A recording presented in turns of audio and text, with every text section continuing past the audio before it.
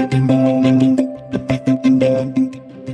to Pediatric Meltdown, the podcast about children's mental health and emotional well-being. I'm Dr. Leah Gugino, a primary care pediatrician, and I created this podcast for the pediatric medical community and anyone who cares about children's behavioral health. Pediatric Meltdown offers thoughtful conversations featuring experts from the field. Learn practical strategies from the best and become a savvier clinician.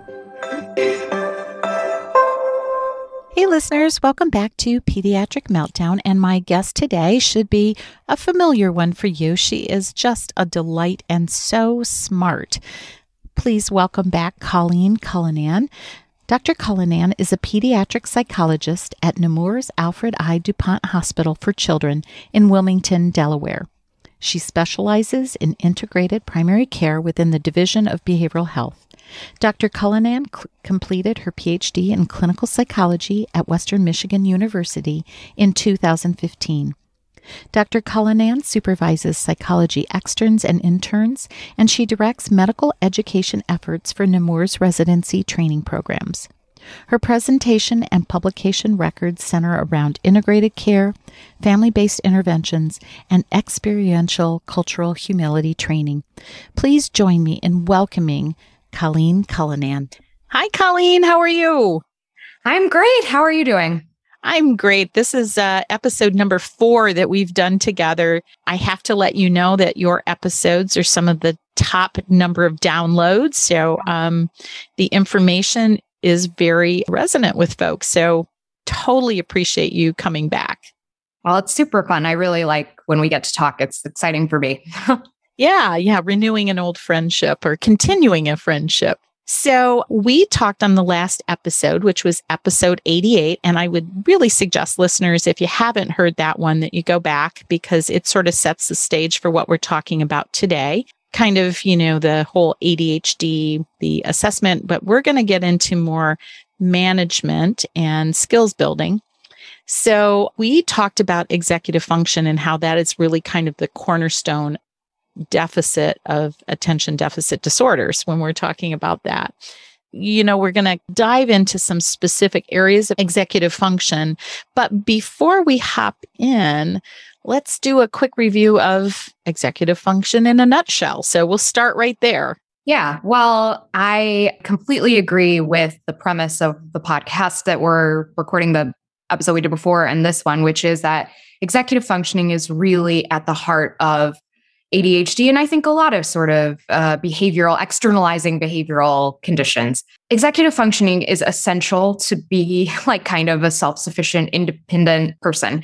Executive functions are these mental abilities, these higher order cognitive abilities that really dictate all of the skills you need to be a functional person. So when I think about executive functioning, it's these skills that are kind of next level around planning, around organizing, around inhibiting your initial reaction to something, like taking that mental pause and evaluating the bigger picture. These are really tough skills. Almost nobody is great at them. Even adults aren't perfect at this kind of stuff, but it's the stuff you need to do to survive the world. Adults aren't great at these skills. And when I say executive functioning skills, I talk about it in our last episode, but it's this idea of like an air traffic control system, of this ability to do multiple things and kind of keep multiple pieces of information in your mind at the same time, to be able to manage large sets of data or information, to be able to think about the future, think about the past, shift, adjust, adapt, this kind of cognitive, mental, psychological flexibility, which is at the heart of a lot of stuff that we need to do. Nobody's great at it.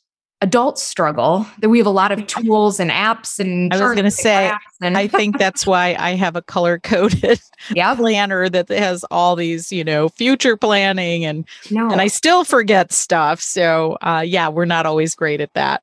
No, exactly. It's like these short-term memory skills and being able to shift, adjust. And like when I talk about air traffic control, or I talk about being the coach of a really big team, like a football team, and we have plays, but we also have to shift. And if the weather's different or the sun's in our eyes, we got to do something else. We talked last time about the conductor of an orchestra, like raising up some parts of the band and pulling other parts down, or, increasing the volume, decreasing the volume, shifting, adjusting, so that we can really make beautiful music. And all of that's really tough stuff to do. Nobody's great at it. children are really not great at it. They're learning, they're learning these life skills. Nobody has them fully online until we're in our mid-20s. And so all kids struggle with these skills, which is frustrating because as adults, we're actually kind of good at it. And we have some shorthand around executive functioning that a lot of kids don't.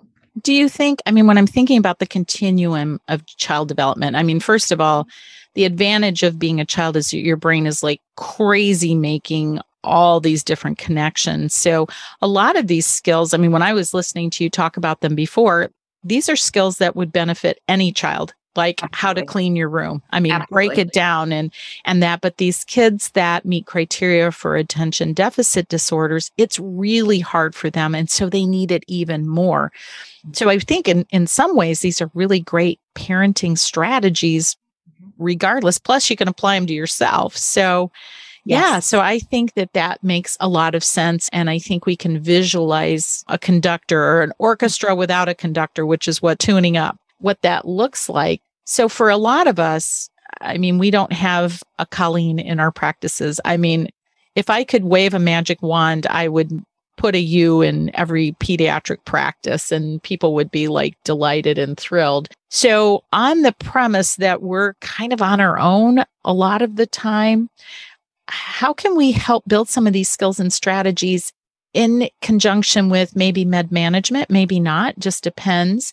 A lot of parents are not quite ready to take the step into medication. And even with meds, buddying it up with these skills and strategies, to me, it just offers even better outcomes. So let's kind of get granular about what that would look like. Yeah, absolutely. I was thinking about this a lot from the last time that we spoke. The theme of last episode that we talked together was really expectation setting, helping families to understand the child that they have in front of them. Like we were just saying, these are skills that all kids in a family can use. And I really do think thinking about treating the family as opposed to the problem child, I put that in air quotes, like the ADHD child, but thinking more kind of from a systems level.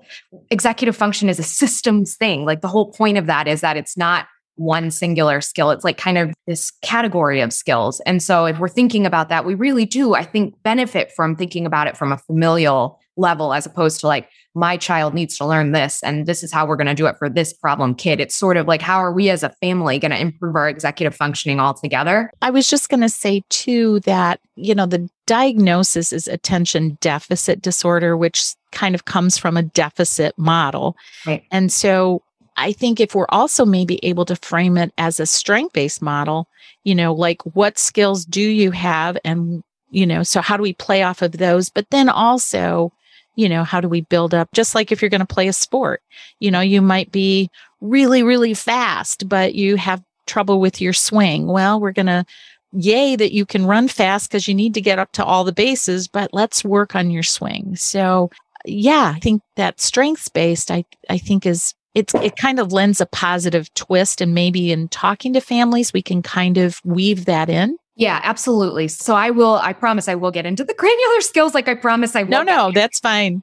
I think what you're saying about ADHD, attention deficit, is a real misnomer. That's not a really great description of what that's why I've kind of shifted into this executive functioning conversation. I think so it can be a more strengths-based conversation because it is not attention deficit. It is not the absence of attention. Kids with ADHD have the capacity for attention. We talked about this with executive functioning, and we talked about sense of time. Actually, kids with ADHD in some ways might, at some times, in some situations, have superior attentional skills. They might be able to hyper-focus on the things that are interesting to them, or that activate that sort of chemical excitement in their brain like that. They might have superior attentional skills in some situations, in some contexts. And so it's not deficit, it's this dysregulation. It's that it's never just sort of even in the middle, my attentional balance is in a good zone. Kids with ADHD or these executive functioning, this underdevelopment of executive functioning, it's that, sometimes my attention's off the charts and it's awesome. And sometimes it's kind of not so great and I'm really struggling. And it's like the world is not built for these extremes. The world is not built, the classroom is not built the average family home is not built for like, sometimes I'm awesome at it. Sometimes I'm terrible at it. Sometimes my motivation's super high. Sometimes my motivation's kind of low. Sometimes I sleep awesome and I am in a great mood when I open my eyes in the morning, and sometimes I don't. ADHD is really about kind of whipping around in these extremes, which doesn't feel good for anybody. And so it's like, how do we curate the home environment, the school environment, the context that these kids live in to meet where they're at with the extremes? And so I that is how I would sort of set the stage to begin to give some of the skills, because again, I think the skills won't work if parents have an expectation that their child's going to react in like an even middle of the road, 5 out of 10 all the time place. It's sort of like, no, sometimes attention's going to be at a 10 and sometimes it's going to be at a 2. And like, how do we adjust and meet where kids are? Because I think oftentimes it's hard. We give the skills that are the evidence-based, empirically supported skills, but they're not going to work if parents don't know what success means when we're using the skills, if that sort of makes sense.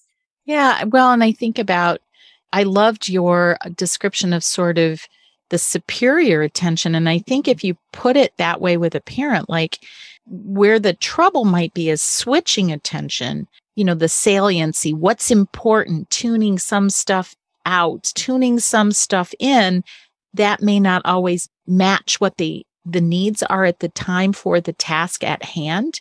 But, to be able to say, how when your kiddo plays Legos and they can do that for hours, I think you gave that example in the last episode, see how they are able to do that. Let's see if we can use some of that attention when they need to do math. And here's some ways to use that in a different way.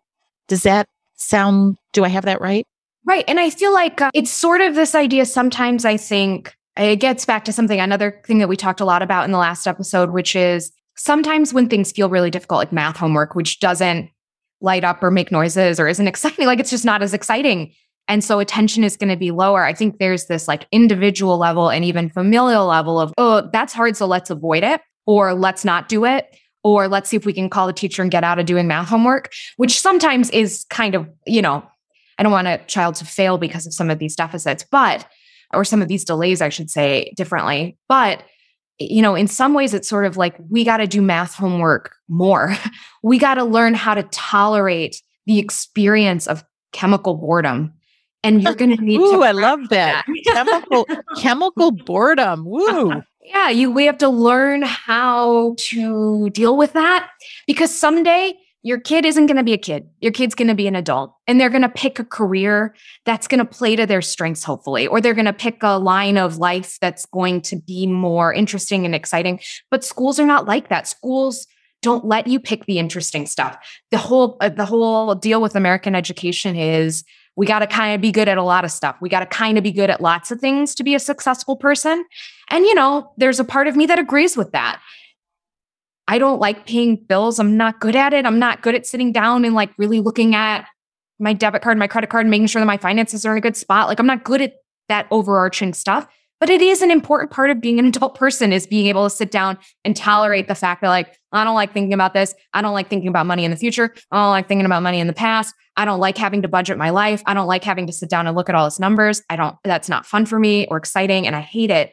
And in some ways it means I have to do it more, because it actually is super essential to be able to tolerate some of these feelings of, I don't like this, it's boring, gross, ew. And I think practicing that on purpose is aversive to everybody, but necessary in some ways. And so I think when you are getting down into the granular skills, that's sort of what you're trying to teach. And it is like, I hope, a more strengths-based approach insofar as, look, this is a weakness. That means we got to exercise more. That means we have to strengthen more. If you had a weak muscle, we wouldn't say, okay, I guess you just give up on your arms. Like, I guess your biceps are just, little trash muscles and we won't worry about them. It's like, no, and then you got to do extra curls. You got to do extra, and you can do that in a planful, stepwise, gradual way. But it doesn't mean you just blow it off. It means, okay, then we have to be a little bit more intentional and thoughtful about how we attack some of these different areas where we need to grow. And there are fun ways to do that. Yeah. It's like PT for the mind. Yes. No, I think that's exactly I love it. Yeah. It's a great way to frame it. It's so funny as you're talking about things you don't like to do. I remember distinctly, I was prepping to do I think I had to take a board review course for my certification. And my weakness, big time, is statistics. And I distinctly remember standing at a counter talking with you about p-values and odds. And I'm like, you were trying so hard. And I'm like, I think I get this. I think I still missed 2 out of the 4 questions that were on it. Fortunately, there were a lot of other questions that could override my weakness. But yeah, so I get if I was really going to try and improve my statistical knowledge and I needed it more than I do, I guess I could have taken a course, but fortunately I didn't need it because I hate stats. So yeah, I get that model of, yeah, you'd need to practice it if it's essential. But you're right, when we're there in school, we do expect that you're at least middle of the road. And ideally, we want you to be getting A's and everything, but it's not practical for everything. So how do we at least get you the skills that you need for life and to get out of high school? Right. And so I will start to get into it because the last time that we spoke about executive functioning, I walked through a bunch of different executive functions that I try to give examples about and then tie them to intervention. So I think last time we spent a lot of time just introducing some of the basic executive functions. And now I can help kind of tie what are the evidence-based interventions that help support growth in those areas. So like one executive function that we spent a lot of time talking about last time was this executive function of internal speech. At the same time, there's things happening externally. There's environmental things that are happening. People are speaking. There's a lot of feedback that's happening out in the world. At the same time, external things are happening. We are having an internal dialogue about that silently.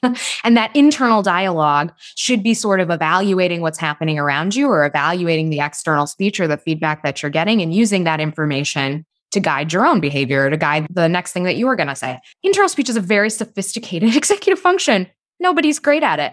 And kids with ADHD particularly struggle with this. They struggle to keep the speech internal. They struggle to use the internal speech or the internal dialogue that they're having effectively. They struggle to wait for somebody else to finish their external feedback. It's just really a difficult skill. And then when we think about a 7-year-old who, when it comes to something like internal speech, is actually looking more like a 5-year-old or a 4-year-old, we really do need to think about how can we start to teach this skill of pause, reflect, look around, use your internal dialogue to make a decision about how you're going to react to the situation. Very complicated stuff. And I mentioned last time, one internal speech thing is that because I don't have great internal speech, it actually does ramp up the amount of external speech that comes at me. Because I'm not doing a great job of self-regulating my own sort of internal dialogue, I end up getting a lot of no, stop, don't, quit it, come over here, do it this way. You're not doing it right. Let me walk you through it. We talked last time about maybe one way to kind of avoid doing a ton of external speech and feedback is to come up with some nonverbal cues. Some nonverbal cueing system, which I think is advice that you can give as a pediatrician really easy. But the other thing that I think is an important intervention that is very connected to this idea of internal speech is a tried and true intervention of special time. And I'll tell you about special time. When I was in graduate school, I was trained in parent-child interaction therapy, and I that is the number one most evidence-based treatment for younger kids with disruptive behavior disorders and ADHD and externalizing behavior problems. Please look up PCIT, parent-child interaction therapy. And every state has funding to do that therapy, but it's really hinged on this idea of special time. And so when I was in graduate school, that was sort of the true blue intervention that we learned for disruptive behavior. And then I got into my clinical internship year where I was doing clinical work for the first time, full time. And I would go into rooms and I'd be like, okay, we're going to start with special time. And families would come in and they would say, yeah, we're in kindergarten and we're about to get kicked out. We're in kindergarten and we're hitting and we're flipping tables and we're spitting at the teacher and we're just not doing what we're supposed to do. We never sit in our seat. It's like a full nightmare at school. What should we do? And I would pop in with a lot of enthusiasm and I would say, special time. And the families would look at me like I was a nutcase. They would look at me and they'd be like, I don't think you heard what I said. We're going to get kicked out and we're flipping tables and we're doing all this other stuff. And I would say, okay, spend quality time together. And families would look at me like, you're nuts. That's never going to work and I'm not going to do it. And so this is what I mean when I say at least half of the work is expectation setting. At least half of the work, at least, is setting a stage for why special time might work. And so I've really shifted from just popping in and being like, all right, first things first, let's build up your relationship, which is very clearly the evidence-based place to start for almost any disruptive behavior problem. But I've really shifted away from just jumping in and I've shifted into tying it to an executive function like internal speech. If I'm going to recommend something like special time, I oftentimes start this way. And I say, kids who have ADHD or disruptive behavior problems in general, or some sort of executive functioning delay, are getting a ton of external feedback. We talked about this in the last podcast, that if it was up to kids, all they would do all day is play. But that's not how our world is built. Our world is built like this. Wake up at the same time every single day. Get ready for school. We have to shove breakfast in our face. We have to get on the bus. And the bus has rules, but it also sort of doesn't have rules. It's like you have to sit in the seat, but you can also talk to your neighbor, but you can't be up and you can't be screaming, but also like there's some social stuff going on and you're on the bus and then you get to school and then you have to get into your classroom and you have to take off all your stuff. You have to put it in a prescribed place. You have to get into your desk. You have to do the activity for the morning. We have to do centers. We have to do X, Y, and Z. Now we have to go to gym class. Now we have to go to lunch. And again, all of these places are places that have slightly different rules. And it's like, have fun, but don't have too much fun, and like talk to your neighbors, but don't talk to them too loud, or like, sit in this desk and you can kind of move your body and wiggle around, but not a lot, not in a way that's disruptive to other people. And it's this whole exercise for like 8 or 9 hours of like follow rules in these ways that actually kind of go against your natural instincts as a child.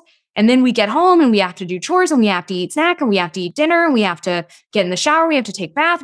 And the time for play in all of that is very limited. Or if there is play, it's like play in these very sort of adult driven ways, play in these ways that adults have decided it's okay to play. We're going to do recess and we're going to do movie time, but it has to go this way or it has to go that way. And so, we live in a world that is very, very, very like rule governed and rule based, and it has to be this way and it has to be that way. And again, kids with ADHD are getting a lot more instructions than kids without ADHD. We think that's the recipe for fixing it, but it's not. Oftentimes when we're doing more external speeching, that external speech has a predictable pattern. It's becoming more commanding, more demanding, more punishing, more critical. Well, 4 horsemen of the apocalypse there. The external speech also oftentimes is becoming more frustrated. It's having a tone to it that is not like teaching and practicing and constructive. Again, it has this like flavor that's like, I'm going to double up on the level of commands that I'm giving because you're not listening. I'm going to triple up on my tone and the intensity of how I'm asking you. I'm going to become more demanding because that's just sort of the parental instinct, is to kind of like double down on more commands, more intensity in the way I'm asking, more threatening in the consequences that I'm issuing or offering, or more punishing, more critical, where now I'm starting to even question you as a person. Like I'm starting to be like, what's wrong with you? Your brother listens. He gets ready every morning. What's your problem? You know what I mean? And it has this flavor to it. So not only is there more external speech, the external speech is almost designed to like create tension and conflict and power struggle. These things that are, again, we think they're going to help with the development of internal speech, but it's really this agenda that is undermining the development of this really important executive function. So I know you guys as pediatricians and pediatric providers don't have a ton of time, but I actually do think telling that story is what makes someone say, okay, I will actually go home and do something like a special time.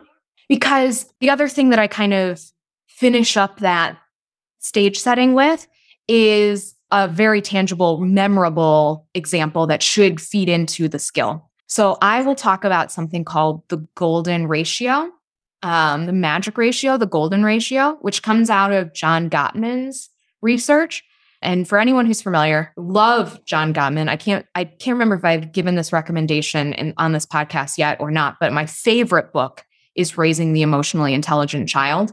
And that's a Gottman book. But Gottman has this thing called the golden ratio.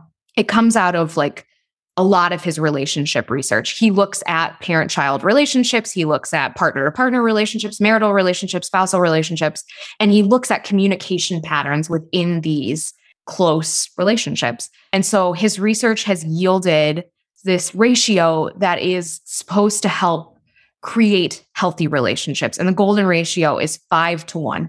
The idea behind 5-1 is that it requires 5 positive interactions to neutralize a negative interaction. So in a marriage, in a partnership, in a parent-child relationship, it's this idea that for every sort of negative interaction or negative piece of feedback or criticism or, sarcasm or these defensive comments, like for every one of those, we need 5 positive interactions to balance out that one negative. And so again, if you think about the day in the life of a child, it's a lot of not positive stuff. It's a lot of like, do this, do that, you're not doing it right. And so that's just a world that we live in. How do we balance that? Given that we know that the best outcomes come from relationships where the interactions are much more 5-1. Yeah, I was just going to say, I was exhausted when you were talking about all the things that have to happen. I mean, we just don't think about all the pieces and steps to everything we do. We assume it's like breathing, that it's involuntary. And yeah, I just know, of course, I eat breakfast, brush my teeth, put my clothes on, put my stuff in my backpack. And we just don't think about how complicated that may be for some kids and for some adults. Right, exactly. And I think it's also like tinged with, because you're not naturally as great at this, then you're going to get a lot of more instructions. We think that that's the solution. And it's not. It's actually going to only amplify the problems. Gottman's lab did some research. Like I said, the magic ratio is 5-1. But what they found is in parent-child interactions of children with, like small children, 3 to 4 or 5 years old, with disruptive behavior problems or like ADHD-like symptoms, that the average looking ratio in those families is more like 1-14. So 5-1 is magic, but the average ADHD family is more like 1-14, which means for every one positive interaction, there's 14. No, don't, stop. Ugh, I'm annoyed with you. You know what I mean? Like yelling, escalating, again, commanding, demanding, punishing, critical. So if you think about an ADHD family and we think the ideal situation is 5-1, but the reality situation is 1-14, what are we going to do about that? And you've got a kid who's in a bunch of activities and we do have to go. We have to do a bunch of stuff that your kids aren't going to want to do. We have to do homework. We have to practice, again, tolerating that chemical boredom. We have to do a lot of stuff in this world that we don't want to do or that doesn't come naturally or isn't fun. And so our ratios are kind of messed up. How do we get our ratio back in order? It is something like a special time. And special time is an intervention. The therapeutic dose is about 5 minutes a day. So when I recommend something like a special time, that's how I frame it. And you guys as pediatricians or, pediatric care providers are in the optimal position to use language like that to be like, here's the prescription. The therapeutic dose is 5 minutes a day where your only job is going to be to play and to figure out your ratio to counterbalance the rest of the day. If we think about the day that probably had dozens of negative interactions or dozens of like commands and criticisms and like, you're not doing it right. If we think about a day like that, then this is your opportunity in 5 quick minutes to only point out the positives. Your only job in this moment, in this 5-minute therapeutic time, is to play along with your child, what they want to do. And your job is to listen, reflect, and praise what's happening in this 5 minutes. And you can be really thoughtful about it. You can say stuff like, I really like when we play like this. And you've got a calm body and calm hands. This is really fun. I'm having a great time. You're so smart and you're so creative. And I love when you use your voice to tell me what you're doing. I love when you make up stories. I love when we get to spend this time together. Right there, in about 30 seconds, I said at least like 5 or 6 positive things. And if I can have a 5-minute period where I'm not giving instructions and I'm not questioning what my child's doing and I'm not trying to teach them something and I'm not trying to give them a rule, just 5 minutes where all I'm doing is playing along and all I'm doing is being positive, this is a way in that strengths-based spirit to start to build up internal speech that's actually going to be helpful. And it starts to neutralize the fact that I've been giving commands all day long. And that's how our relationship has had to be. So we're creating a foundation where positive internal speech can happen. We're neutralizing the fact that there's been a ton of external feedback all day that maybe wasn't super helpful. And we're starting to build up a dialogue around what are the things that I like to see from you. And the hope is this therapeutic dose will start to spill out across other parts of the day. It sounds more like teaching than telling. Right. And kids learn through play. Kids learn, they're going to be more receptive and listening to what you're saying if they are in a space where they can play. And this is, the opportunity. 5 minutes a day is less than 1% of the day. It's like 15 minutes is about 1% of the day. So 5 minutes is 1/3%, like 0.33% of the day that we're giving children our 100% attention. Throughout the day, our attention is super divided. Like our attention is, I'm sort of watching you and paying attention to you and trying to figure out what you're doing. But I'm also like, I've got work calls and emails and things I'm dealing with. And we've got laundry, we've got dinner, we've got baby brother, we have other family members who are coming in to visit or whatever it might be. Oftentimes, we think we're giving our children a lot of attention, but almost never are we giving them wholly undivided attention. 5 minutes a day of like perfect, like my phone is in the other room and your brother and sister, dad's dealing with them and all the other things that we have to do are on 100% halt. I am here with you now, and we are going to focus on the skill of playing nicely together for 5 full minutes. I'm going to focus on improving our ratio and giving you some stuff that can swirl around in your brain and be positive internal speech. I'm wondering, and we'll get to some of the other, I feel like if we ended the podcast today right there, we've said a ton, like a 1 instruction. Well, I guess it's 2, play and the ratio. Right. That if you gave nothing else to a family with a child that was having externalizing behaviors that are complex. So, and a lot of times that's where they're coming to us. The other is underachievement, that may not be paired with these behaviors, that you've said it all. And one of the other podcasts I did with Dr. Stacy Beller-Stryer was on the nature prescription, and that was spending 20 minutes a day outside playing. So maybe you can pair the two because there's this incredible experience of nature too. So yeah, you've just said some really important things, and this could be like a 1-pager that you talk about with a family when you first meet with them, even before you've made a diagnosis or a prescription. You can say, hey, let's start with this while we're doing other stuff. Absolutely. And I say to families, it's good for everybody in the family. So a lot of times families will say, well, we have multiple kids, so how are we going to do this?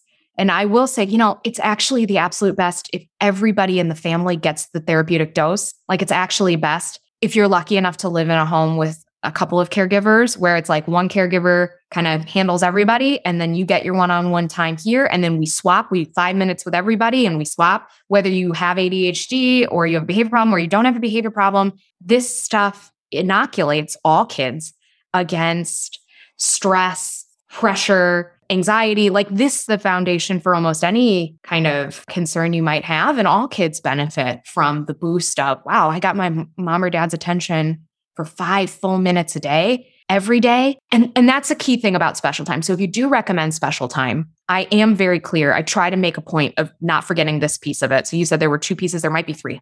And that is special time is not a reward. Special time is not a reward. It is non-contingent, meaning we can talk about rewards and reward systems. And I said at the podcast last time, big believer in reward systems and incentive systems. I really am. This is not a reward. This is like medicine. This is like brushing our teeth. This is like going to the bathroom. We do it every day for our health. It is for the health of our relationship. It is for the health of our family. It is for the development of internal speech. It is not like, oh, you did good today, we'll do special time. Quality time and social rewards are important. Special time is not a reward. Special time is a very powerful communication about you have a good day. I love you. We're doing this. You have a bad day. I love you. We're doing this. You listened perfectly every second of sports practice. Cool. Doesn't matter. We're doing special time no matter what, because it's like taking vitamins. It's like brushing teeth. We do it as like a preventative measure so we don't get 100 cavities. It's not about like, oh, you did good, so now we do special time. And the other thing that I say sometimes, now I'm like adding on and adding on and adding on, but these are quick things to say. The 5 minutes a day is much more powerful than 2 hours on the weekend. So the dose, a daily dose. And that's right. I'm having my own internal speech as we're doing this. And I'm thinking back to an episode I did with Heather Forkey about trauma and resilience. And one of the strategies for families where there has been a lot of trauma, resilience building is based on play. This very thing that you're talking about has so many ramifications. And I think about for partners, also at the end of the day, having that 5 minutes for your partner. Yeah, totally. It's good for both of us to think about, let's just do something that makes us feel good together for 5 minutes, and we do it every day. It's that purposeful paying attention to the important people in your life. I love that. Should we maybe hop to a couple of other skills? Because we've just done a whole podcast. I mean, special time is, again, it's an intervention that I really took for granted in graduate school, or I didn't really understand that it can be incredibly powerful. It's one of those skills that families will come back and be like, I didn't do it, it didn't work. But that's because if you don't kind of set the stage or the groundwork, it won't work. It's kind of like timeout. Like people are like, timeout doesn't work. And it's like, well, timeout does work. But if you don't understand the why of how it works, it won't work because you don't really know how to tweak or do the things you need to do. Same with special time. Same with almost all behavioral interventions. If you don't really know why you're doing it or what's the function of it, then it won't work. And families are very quick to give up on it. What about, I'm thinking about, middle school, teenagers. Is there a way to hook them so that they want to do special time? Honestly, special time for me with my kids was often in the car because they were captive audiences. So, and special time really is more for kids up to 8 or 9 or 10, because by the time they're hitting that zone of life, they're like, this is dumb. I don't want to talk to my mom. You know what I mean? They're like, I don't want to do this. So it does start to look different as you pop into those middle school and teenager years. I think that the theme of it is similar, which is let's have some positive interactions across the course of our day. So the car is a great place to do that. As long as you do sort of make a point to be, even if you just do that silently for yourself, where you're like, I am not going to respond to any of the bids for negativity. Teenagers sometimes will put out a bid of that's stupid, or I'm not going to do it, or whatever. And they're baiting you a little bit to get into a negative thing, because negative attention is still attention. Us having a dialogue, even if it's I'm going to be contrarian, is still a thing. So as long as you set a stage for yourself where you're I'm not going to get into some sort of power struggle here. My goal is to, for 5 minutes, not have a power struggle. My goal is for 5 minutes, you say something contrarian, and I'm just going to kind of go with it. Or I'm going to ignore it. I'm just not even going to, you could different. Yeah. Or you could say, gosh, you are so good at debate. You should be an attorney. Right. So good at that. Right, exactly. Yeah. Or and you don't have to do that all the time. Sometimes when kids are being contrarian, you do got to shut it down. But it's about creating intentionally, like you were saying, this mindful moment of for 5 minutes, I'm not going to do that. Do you know what I mean? Just for 5 minutes, we're going to be in the car and I'm just going to listen to you and tell you you're smart and tell you that I like you and tell you that even when you're being contrarian, you matter to me and I care about your opinions. Because teenager, it is a lot of your opinions are dumb, you're too young, you don't know, you're not independent, you're sort of independent, but not really. And that's a communication that kids get hit with all the time. You don't have to reinforce that as a parent 100% of the time. Right. You could pick out 5 minutes a day where you're you know what, right now, your opinions do matter a lot to me. And the things that you say is important. Well, yeah, I was thinking a conversation I had with Ken Ginsberg about talking to teenagers is, sort of this reframe of they are super learners, they're explorers, as opposed to they're a pain and they're oppositional and they're difficult and they're going to take risks and the parents don't matter when in fact they matter most. So I'm thinking about my own time management. And again, honestly, I think each of these executive function could warrant its own podcast. Yeah. So this may venture into parts 3 and 4. Let's talk about time management and kind of close with that, because I think that's another thing that you could focus on probably right away. Yeah. And maybe that might be helpful. Yeah. Let me give you another kind of concrete. So special time is a very concrete skill. I know I did a lot of like stage setting and then afterwards kind of, supplementing it, but that is a concrete thing, special time. You could develop a one-pager for your office about special time. I do. I have one that I hand out. Another kind of skill like that you could easily put on a one-pager that clicks into sense of time and also like hindsight, foresight, insight, which is another kind of set of executive functions we talked about last time, is an intervention that I call TLC. So TLC does not stand for tender loving care. You'll get plenty of that when you do special time. TLC is a very specific way to give instructions. I ask this to family. This is the stage setting I do for TLC. I ask families, hey, if you give a command, if you say something like, go brush your teeth, what are the odds? What is the percent odd that your child will do that? What is 90% chance, 2% chance, 50% chance? What chance do you think the first time you say, go brush your teeth, your child is going to comply? So Leah, if you were going to take a guess, what would you say? Well, I'm thinking about me. So yeah, I mean, I don't know, maybe parents would say 50% of the time. Yeah. Sometimes, and especially if they're in the office with you and they're distressed, they'll be like, never, or 50% or 25%. The data actually is about 75%. So the data is about 3 out of 4 times, quote unquote, the average kid or the typical kid will comply with the request the first time. So that's not a kid with ADHD. That's not a kid with disruptive behavior problems. That's like, whatever. I hate the word average, but like the data suggests that the mean number is 75%, that if you issue 4 commands, 3 of them will be followed. So that's not 100%. When we're training up compliance, we're not shooting for 100%. 100% is not a realistic goal. About 75% is what we're shooting for first time. Now, what do you think happens to that 75% if you repeat yourself? So 3 out of 4 times we should get compliance. 1 out of 4 times we won't. If you issue the command a second time, what do you think the likelihood of compliance is? We're going from 75%, maybe 85%. Honestly, like you were saying, I'm thinking about myself. If you repeated yourself to me, an adult person, I would be like, oh, Leah really means it. She needs me to do this. Like I would be like, oh, okay. And it would up my kids are not like this. It's very counterintuitive. When you repeat yourself, it drops to about 50. If you repeat yourself again, it's like 18%. Decline. This is a big deal. Yeah. Because somehow I thought if I said it, and maybe that's why it gets referred to as a broken record or nagging, that doesn't work. Yeah.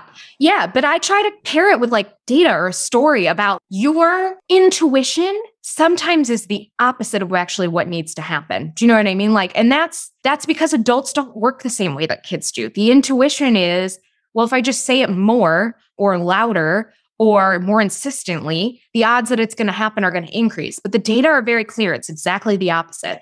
Each and every time you repeat yourself, what you're really doing is training your child. I didn't mean it the first time. What you're really doing is telling your child with your words and your actions, the first time doesn't mean it. I'm not serious until I say it 3 times and I'm yelling. So listeners can't see, but my eyebrows just went up and I was like, what?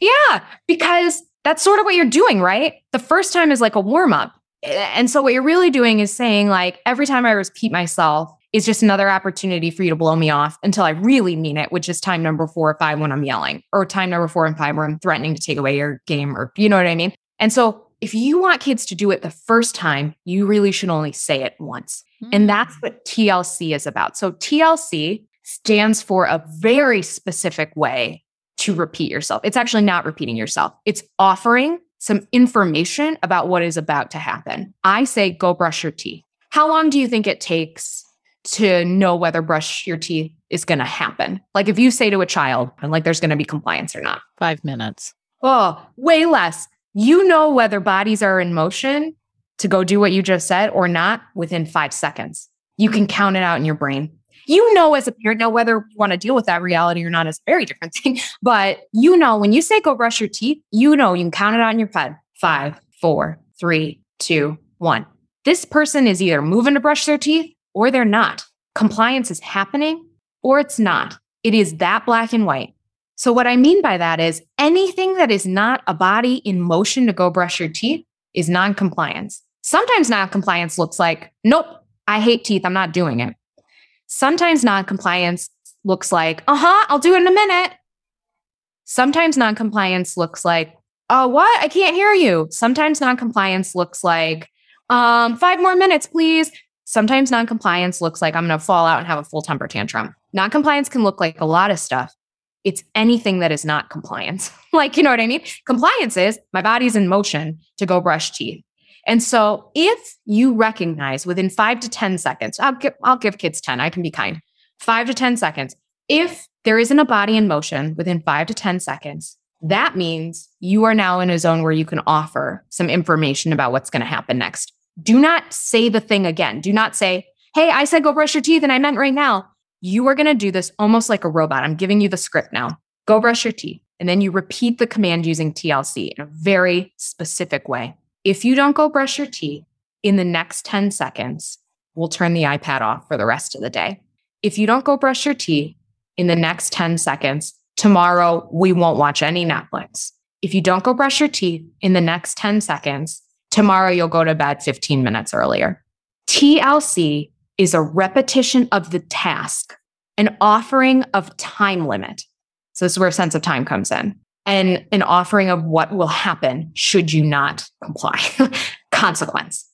Task, limit, consequence. TLC. If you don't get in the car in the next 10 seconds, and you do want to keep that time small because kids have a poor sense of time, you're offering some information about, I don't mean in an hour, I don't mean in 10 minutes, I really mean now. I'm trying to give you an opportunity to get it together and start going and get into motion. But you don't want to offer a big time. You want to offer something small. And then the consequence, this is what will happen. And now you've offered your child a choice. You may comply or you may receive the consequence. Your choice. I'm not a bad guy. I'm not mean. I'm not mean, mom. I'm offering you some information about what's going to happen here. You have a choice now. You may do the thing I said, or you may get the consequence.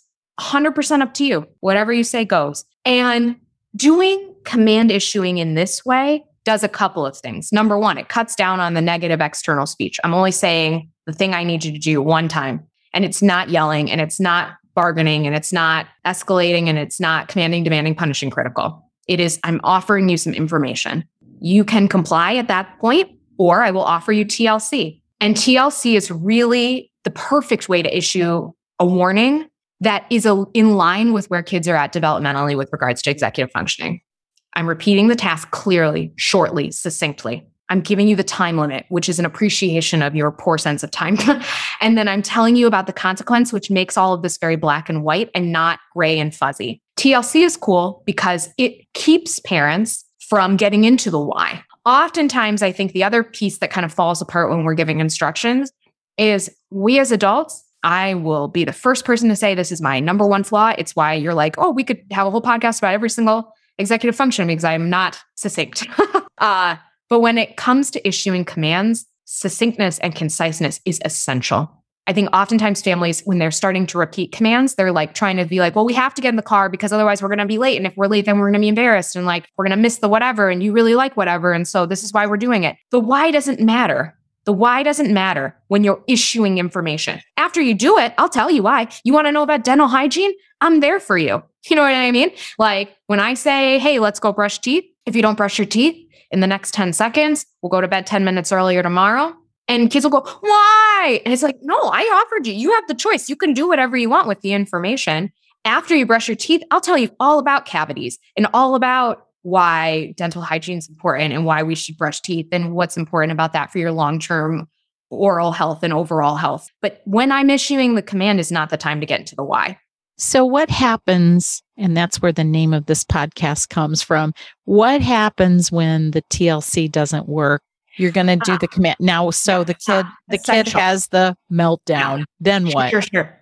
Great question. Because again, this is your job as a pediatric provider is to set the expectation of what works means. TLC does work a lot, like work. And so this definition of work that you were talking about, I think, is immediate compliance or like, oh, okay, I'll go brush teeth. You're serious. I got it. Working doesn't necessarily mean there won't be a meltdown. There might be a meltdown. You won't know if TLC is working until tomorrow when you ask to brush teeth again. working might result in a meltdown. We have a dynamic here. The dynamic is you say, go brush teeth. I say 5 more minutes. You say, no, I mean now. I say, but please. You say, if you don't brush your teeth right this second, I'm going to give you a spanking. No, I hate spanking. You know what I mean? And then it goes back and forth and back and forth. That's our normal dynamic. So when you change the script, I don't like that because our normal dynamic gives me equal power to you. Like we're going back and forth. So when you do TLC and you say, if you don't brush teeth in the next 10 seconds, we'll go to bed early tomorrow, there might be a meltdown. Avoiding a meltdown is not the marker of success. The marker of success is when I ask you to brush teeth tomorrow and I say, if you don't brush your teeth in the next 10 seconds, does my child stand up and go brush their teeth? Behavior change is almost never immediate. Do you know how long it takes to change a habit? Do you have like a time span that a habit? What is it? Like 6 weeks of repetition? It's about 3, actually. It's about 21 days. Oh, good. Yeah. So that means that means I can start exercising every day if I do it every day for 21 days. Yeah.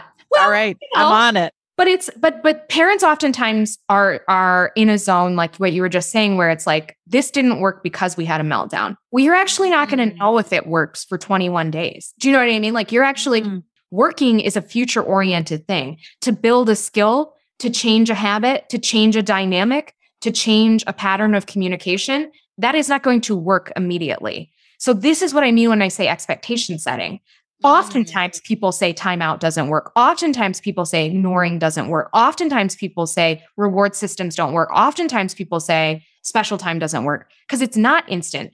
Antibiotics don't work if you only take them one day. You know what I mean? Like that's a good analogy. I like that because people would understand that. And I think physicians would too. Okay. Exactly. There's a lot of things that don't work one time. You need to do them a bunch of times to shift the flavor in your family. Means that you got to do the intervention and stick with it a lot of times before you determine, oh, this doesn't work. Yeah. And do you have a 1-pager for TLC? Yeah, I do. I can send it to you and you can yeah, we can share. We can share. So in the interest of time, because we have so much to say. I'm jotting down notes so I don't forget. I think we could easily do a whole episode just on working memory. Mm-hmm.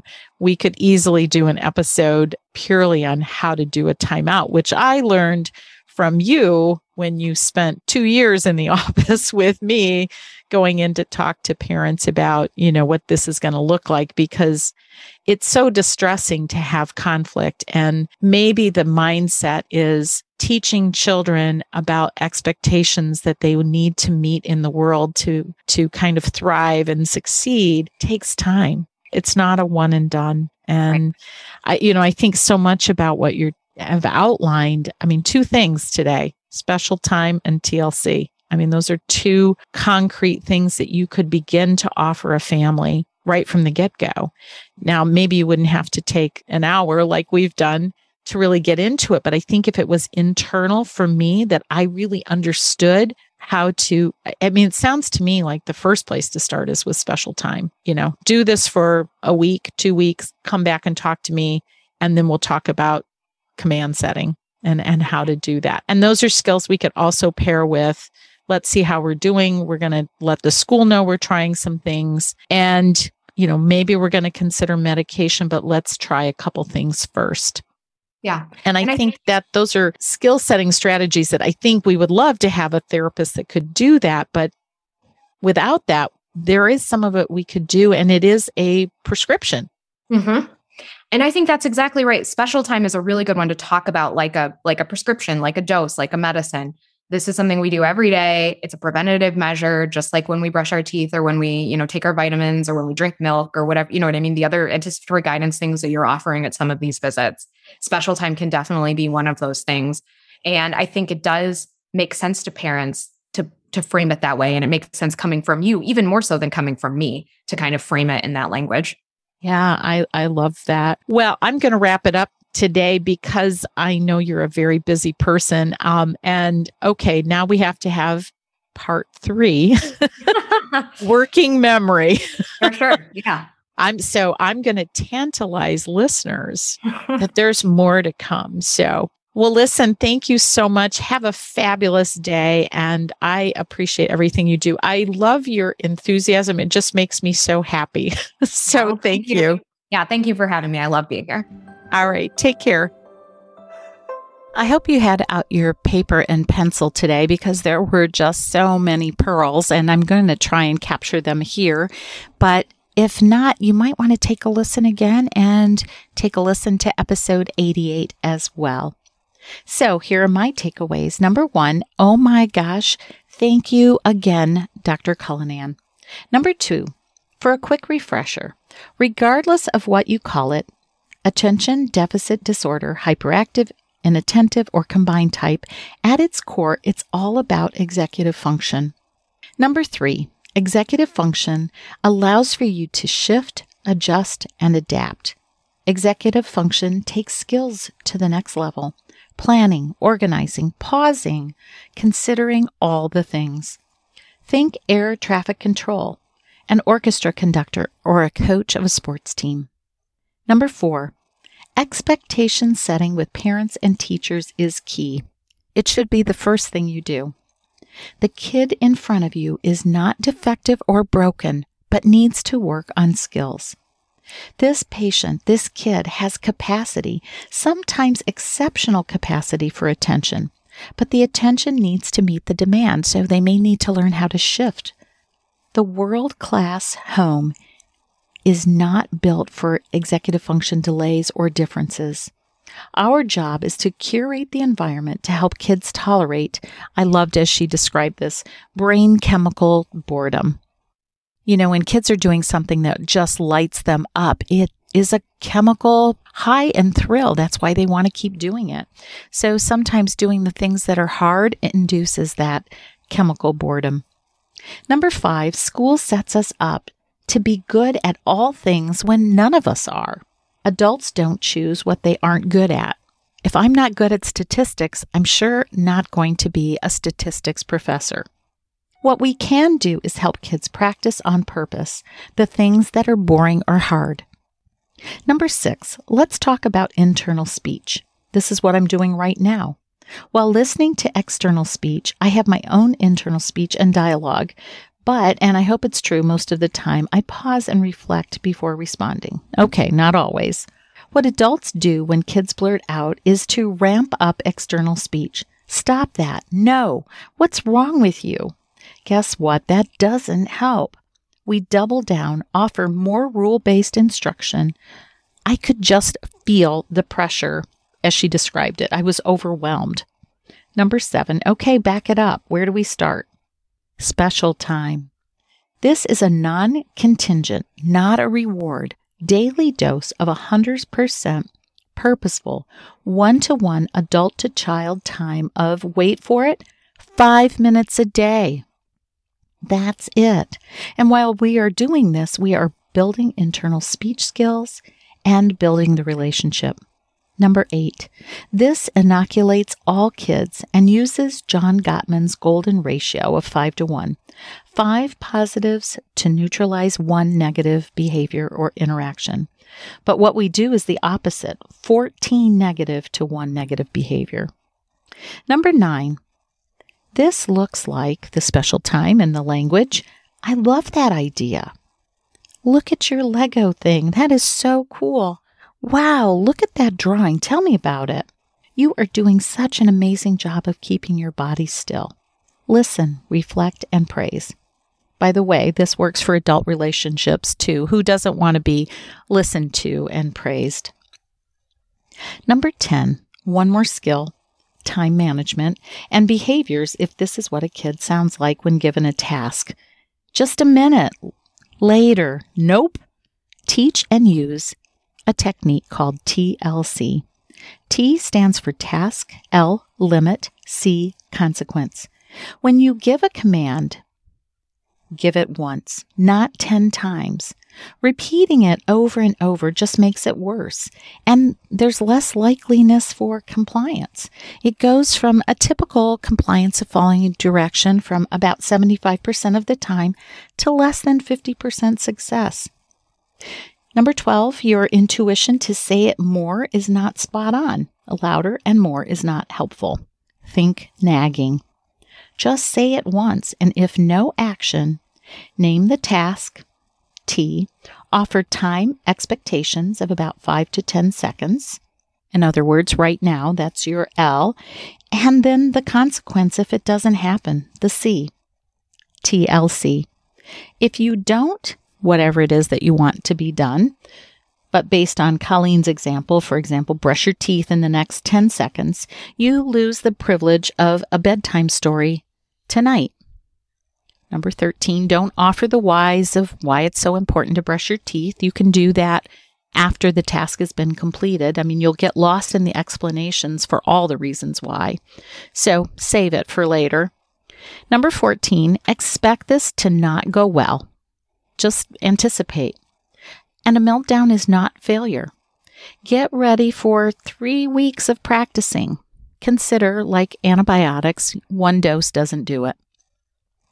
Number 15, want more?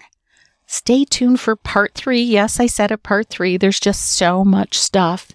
We'll cover hindsight, insight, and foresight, and working memory. She is just the best, and I love these conversations. Thank you for what you're doing.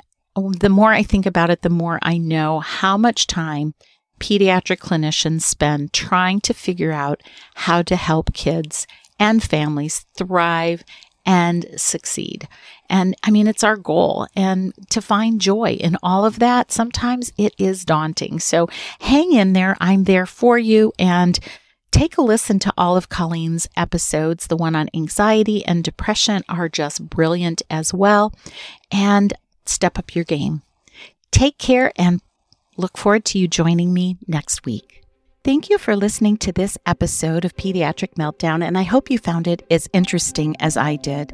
In the words of Maya Angelou, do the best you can until you know better. Then when you know better, do better. Let's do better together. Music was composed by Connor McHugh, and cover art was designed by Alexia Barrero.